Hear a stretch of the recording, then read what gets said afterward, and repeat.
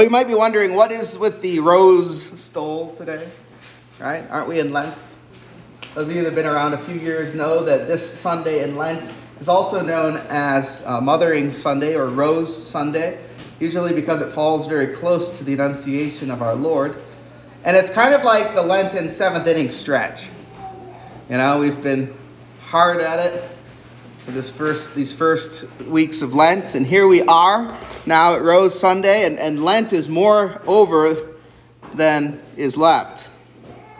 And so it's a lighter day.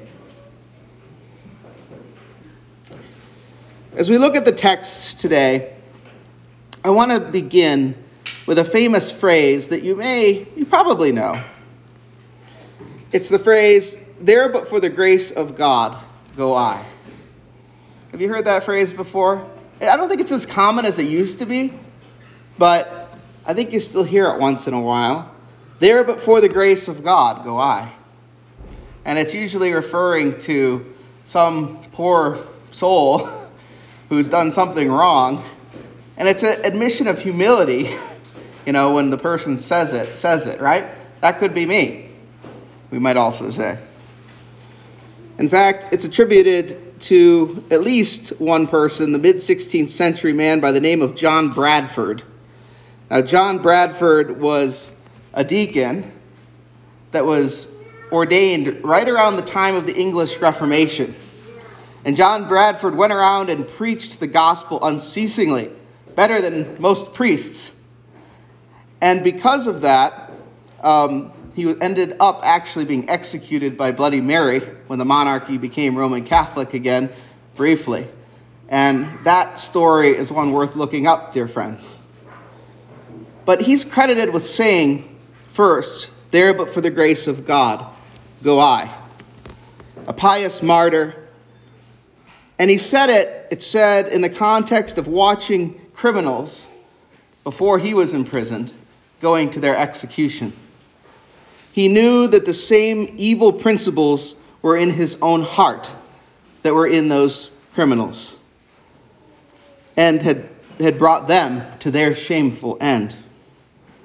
As we continue our Lenten series today, we see the story of two great sinners in the Old Testament and the gospel passages. And we see St. Paul's commentary on it all in the reading from Ephesians. One great sinner was a king. The other, the woman caught in the very act of adultery. And both are saved by grace, and grace alone. Today, as we look at that, we're looking at 3 commandments in the light of those stories, primarily dealing with the story of King David and Bathsheba. We look at the 6th commandment, the 7th commandment, and then we jump to the 10th commandment. As we look at these 3, we see that all 3 of those commandments are linked together in the story that we're about to hear, or that we have heard actually from Jesse.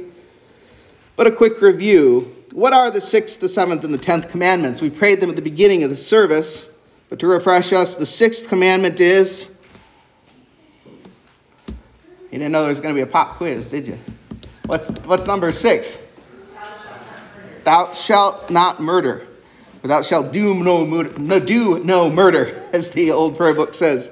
The 7th, you shall not commit adultery. The 10th rather, you shall not covet. In the passage from 2 Samuel chapter 11, we get some insight into King David of Israel and what's going on as this incident happens in his life and as he commits and breaks all 3 of these commandments. If you have your Bibles with you, I invite you to open up to 1 Samuel chapter 13, verse 14. 1 Samuel chapter 13, verse 14. Look at it with me.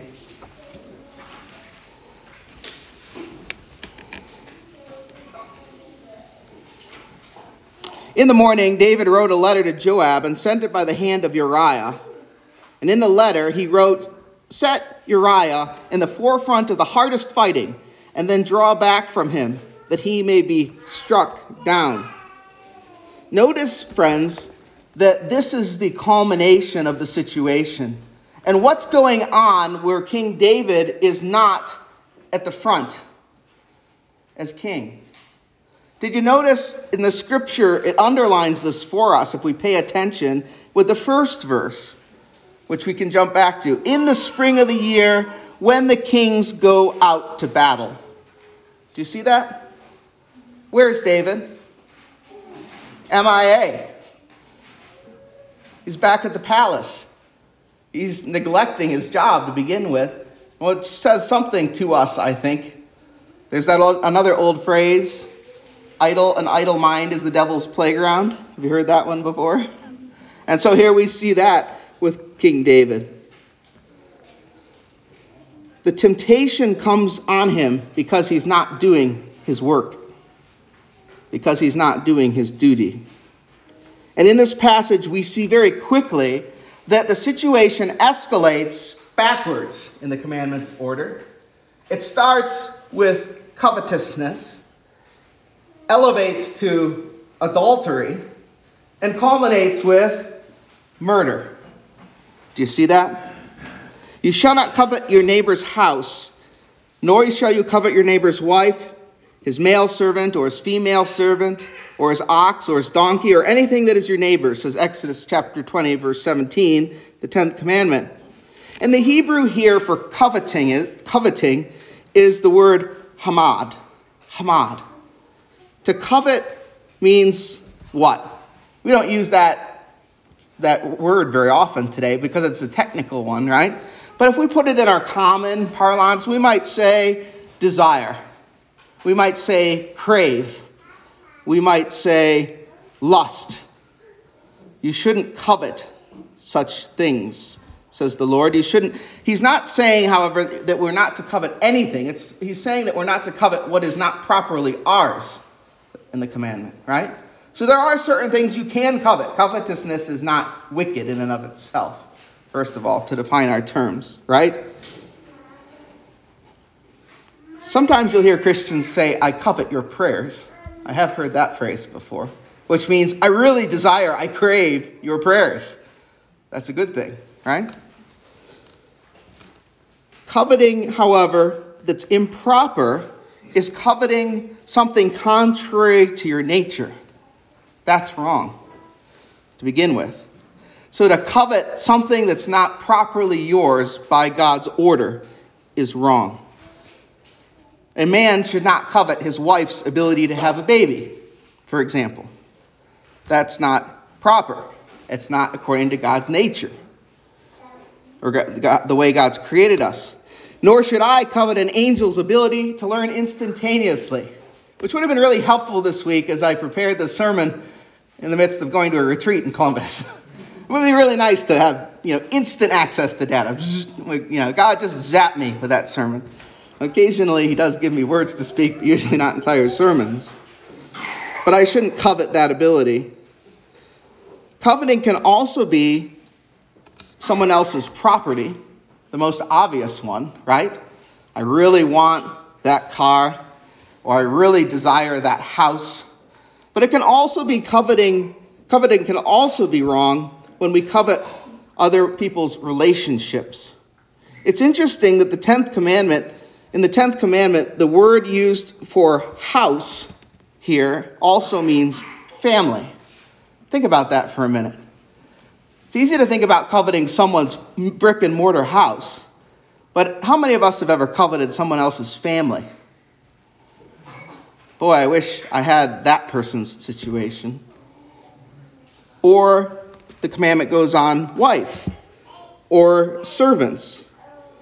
Coveting relationships of others is wrong, just like coveting property is wrong. People are not your possessions, and this commandment acknowledges that. They're not other people's possessions either, by the way, except when covenanted together in the covenant of holy matrimony. In fact, you don't covet things that belong to yourself, but I'm sorry, I misread that. Wrongful coveting is tied and anchored in pride. It takes what begins with a morally neutral desire or ambition and then disregards all other considerations for that desire.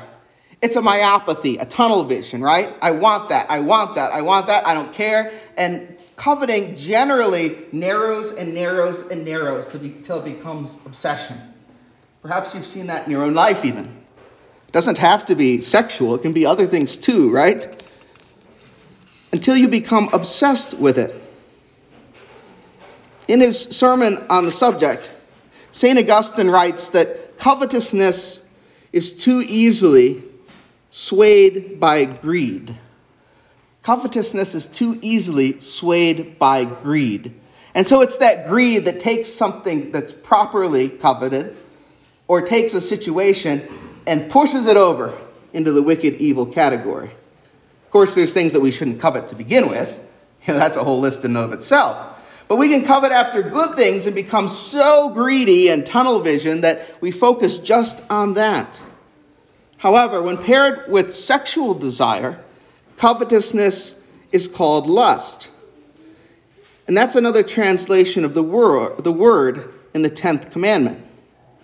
Well, let's look at David together again.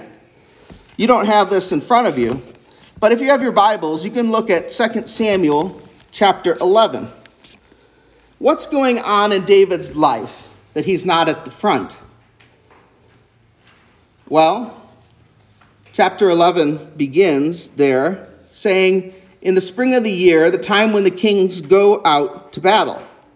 You can look at that. But what you can't look at, unless you have your Bibles, is that what's happened is David is celebrating a great victory.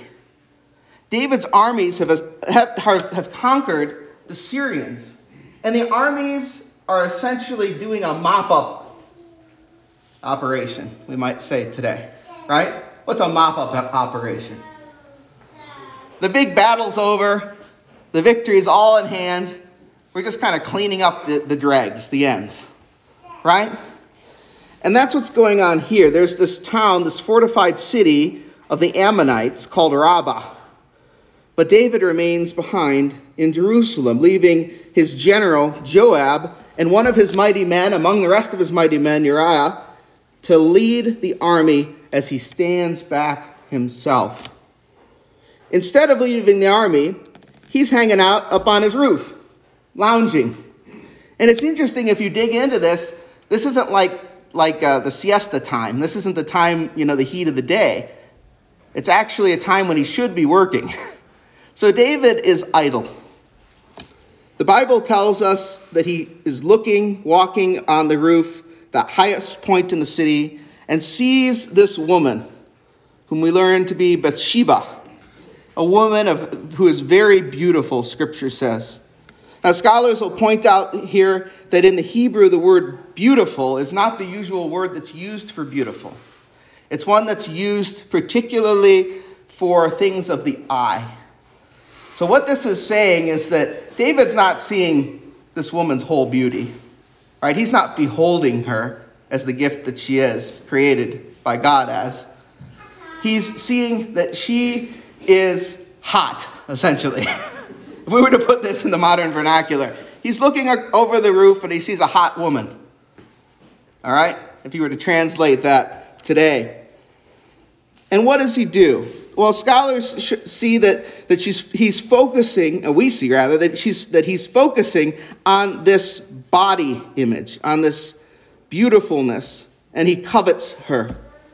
Look at verse 3. And David sent and inquired about the woman. And one said, "Is this not Bathsheba, the daughter of Eliam, the wife of Uriah the Hittite?" After finding out that this is another man's wife, Uriah's, David doesn't check himself, does he? Does he say, "Oh, well, it's another man's wife, I probably shouldn't do that"? No, he continues to covet. He takes the next step in coveting. And he sends multiple messengers to her. And so there's no internal debate, notice, in that verse. It's like, boom, boom. Let that speak for itself. In the course of less than a verse, David lays with this woman. Do you see that? Look again at verse 3. And David sent and inquired about the woman, and one said, "Is this not Bathsheba, the daughter of Eliam, the wife of Uriah the Hittite?" So David sent messengers and took her, and she came to him, and he lay with her. Again, boom, boom, boom. Right in a row. The seventh commandment is the next one we come to. You shall not commit adultery. This and the sixth are the shortest commandments in the Bible. If you look at the Hebrew, it's 2 words. No adultery. No stealing. God prohibits adultery here in this area, and it's actually tied to stealing. Because, as W.L. Moran writes, this is the great sin of the ancient world. You know, all cultures have great sins. Sins that are elevated above other sins, right? Like all sin is equal, of course, in God's eyes. Some sins hurt us more than others. But every culture has sins that we're like, oh yeah, that's a bad one. This is the ancient world's great sin, adultery. Because it's not just about sex and sexual relations. It's actually about honor, too, and loyalty as well. And piety, too. That's why it's sometimes tied to adultery. Adultery, rather, is sometimes tied to idolatry. Idolatry as well. And so this great sin destroys not only the person, but destroys the person's family. All sin does this, right? It's a great lie of American culture that your sin is private. There's no private sin. There's no such thing. No such thing. Sin ripples out from you and affects other people, no matter what.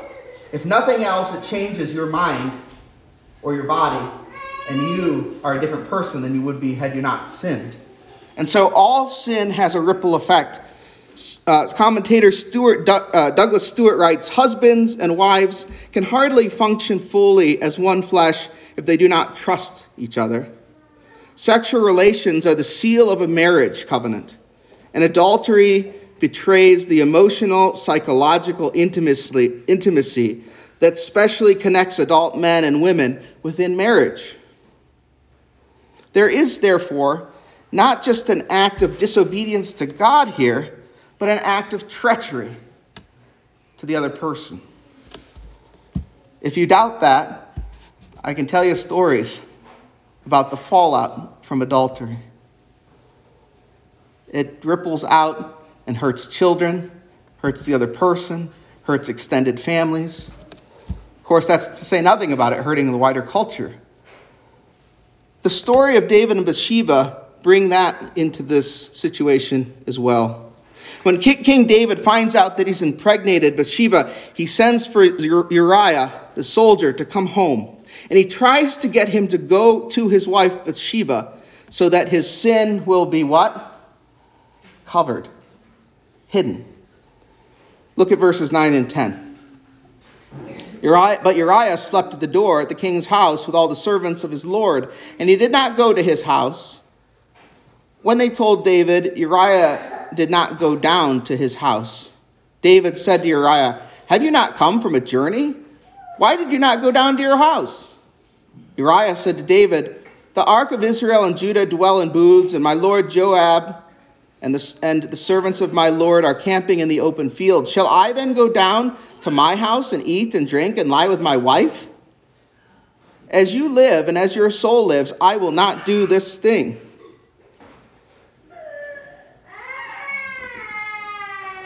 The contrast here should be striking to you. Here you have David fooling around, lazing off, getting himself into sin. And you have Uriah, who won't even go sleep with his wife because of his concern for his fellow soldiers in the field. He's still on duty. He's still on duty. And because of his concern for the Lord. The contrast is meant to be striking. And David tries to get him to go. Again and again he does. Instead, next, he tries to get Uriah drunk enough to loosen up so that he'll go see Bathsheba. again, to try to cover his sin, because remember, she's pregnant at this point. There's another part of the story that's also important, and that's that she was cleansing herself ceremonially as she was bathing. So what does that say? David's trapped, because if she's cleansing herself, she's had her period, and she hasn't known her husband since he's been away. The gates are closing in. Do you see what's going on here? David is trying to keep this hidden by whatever means possible, all because of his coveting. He'll ensure next that Uriah dies in battle. Look at verse 13, where we started. Verse 14, where we started. In the morning, David wrote a letter to Joab and sent it by the hand of Uriah. In the letter he wrote, "Set Uriah in the forefront of the hardest fighting, and then draw back from him, that he may be struck down and die." And as Joab was besieging the city, he assigned Uriah to the place where he knew there were valiant men. And the men of the city came out and fought with Joab, and some of the servants of David among the people fell. Uriah the Hittite also died. Then Joab sent and told David all the news about the fighting. David never lifts his hand to kill Uriah. And yet, David is charged with murder by God. The sixth commandment. You shall not murder. The Hebrew word behind this commandment means to murder, to kill, to bring down. But it's clear from the law that this is a prohibition not dealing with accidental killing or even death sentences, or even a killing on the battlefield that's not pre-orchestrated or premeditated. It has to deal with premeditated killing or murder. Jesus points to this in Matthew 5 when he talks about being angry with malice, having a murderous heart against your brother. King David doesn't technically murder Uriah, as I've said, but he condemns him to die as in his position as king.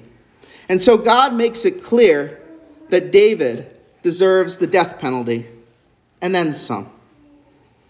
If you look at the end of our passage today, 2 Samuel chapter 12, verses 9 through 12, we read this. Why have you despised the word of the Lord, to do what is evil in his sight? I'm sorry, this isn't in your passage. This is beyond it, I believe. You struck down Uriah the Hittite with the sword, and have taken his wife to be your wife, and have killed him with the sword of the Ammonites. Now therefore the sword shall never depart from your house, because you have despised me, says the Lord, and have taken the wife of Uriah the Hittite to be your wife. Thus says the Lord, behold, I will raise up evil against you out of your own house, and I will take your wives before your eyes and give them to your neighbor, and he shall lie with your wives in the sight of the sun. For you did it secretly, but I will do the thing before all Israel, before the sun. David said to Nathan, I've sinned against the Lord. And Nathan said to David, the Lord also has put away your sin. You shall not die.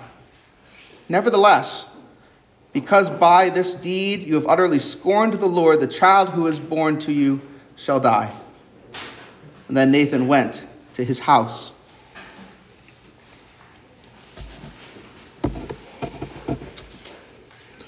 King David has sinned greatly in so many ways in today's story.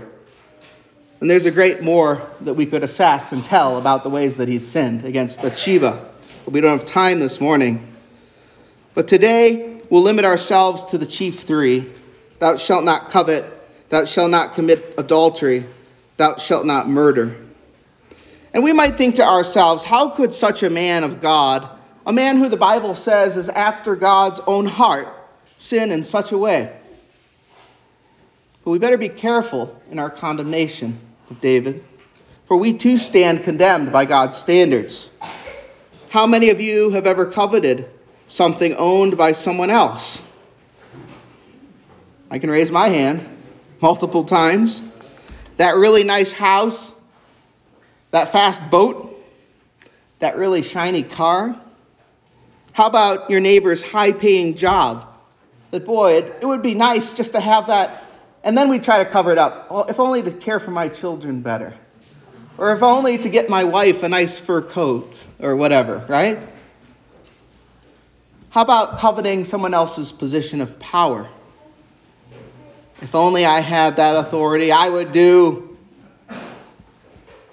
How many of us have coveted someone else's relationship?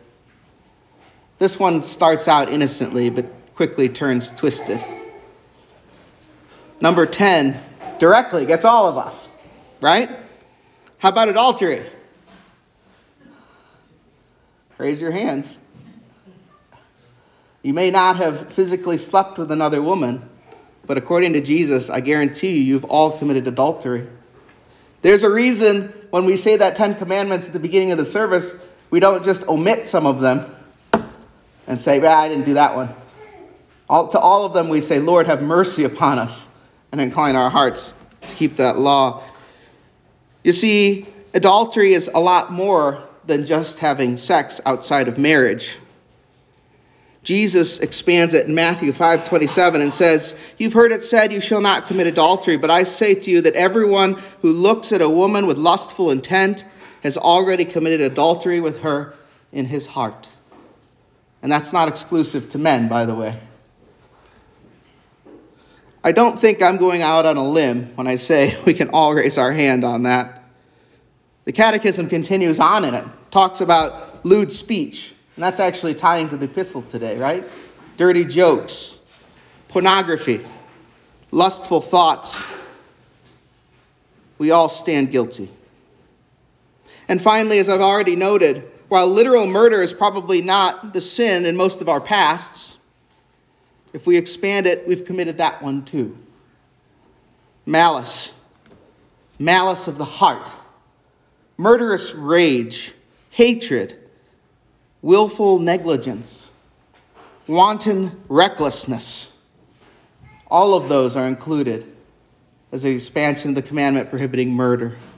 St. John writes in his epistle, 1 John chapter 3, verse 15, everyone who hates his brother is a murderer. Full stop.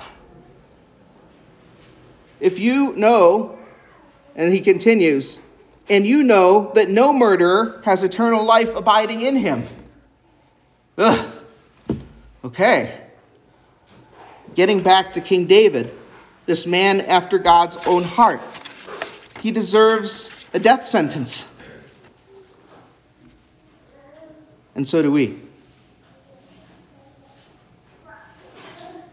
The good news, of course, of the gospel today, of the woman caught in adultery, and even in David, is that Jesus Christ is the one sufficient sacrifice upon the cross for all time. How is it that David is saved? This great patriarch, this great sinner. He's saved by the cross of Christ, even though he came before it temporarily. How is it that the woman is saved, caught in adultery? She's saved by Jesus Christ, physically present before her.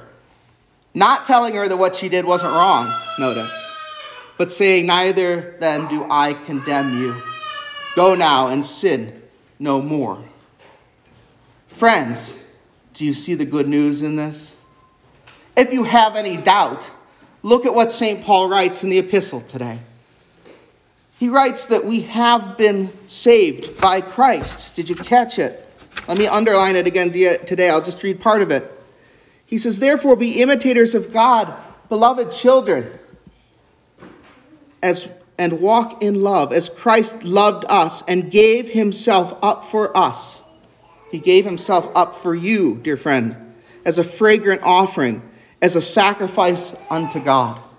But then he continues. He doesn't stop there. He says, but sexual immorality and all impurity or covetousness must not even be named among you. Not that you shouldn't do it, but you shouldn't even talk about it in a way that excites your desires. Let there be no filthiness, no foolish talk, no crude joking, which are out of place, but instead let there be thanksgiving. Let there be thanksgiving, rejoicing in what God has done for us. For he continues, you may be sure of this, that everyone who is sexually immoral or impure or who is covetous, that is an idolater, has no inheritance in the kingdom of God. But go on. Let no one deceive you with empty words, for because of these things the wrath of God comes upon the sons of disobedience. Therefore, do not become partners with them. For at one time you were in darkness, but now you are light in the world. Walk as children of light. So what's he saying here? That as Christians, while we stand guilty, deserving of sin, Christ has died as that one sacrifice and saved us from that sin when we repent and accept his forgiveness, so that we can walk in the light, so that we can be lights to the world, dear friends. And part of being a light to the world is not standing to the world and saying, you've broken those commandments, you rotten people, and being holier than thou. But is saying, this is God's law. And there, but for the grace of God, go I. But here's the good news. Christ has died for me. And I've accepted his forgiveness. And he's died for you too. Come along. Leave that crap. Leave that dross. Leave that stuff that's not of God. And come along with me in the light of the cross. Friends, as we come to the end of this series, understand this is not to make us legalists. The reason we say the 10 Commandments at every service and then once a month throughout the year is that we recognize that we're coming to the throne of God as broken. We're coming to the throne of God as people that can't keep the 10 Commandments. As coming to the people of God whose only hope, as those who have been sentenced to death, is in Christ's sacrifice. Take that to your heart. Dwell on it and walk in it, that you might be saints in light, because he has made you so. In the name of the Father, the Son, and the Holy Spirit. Amen.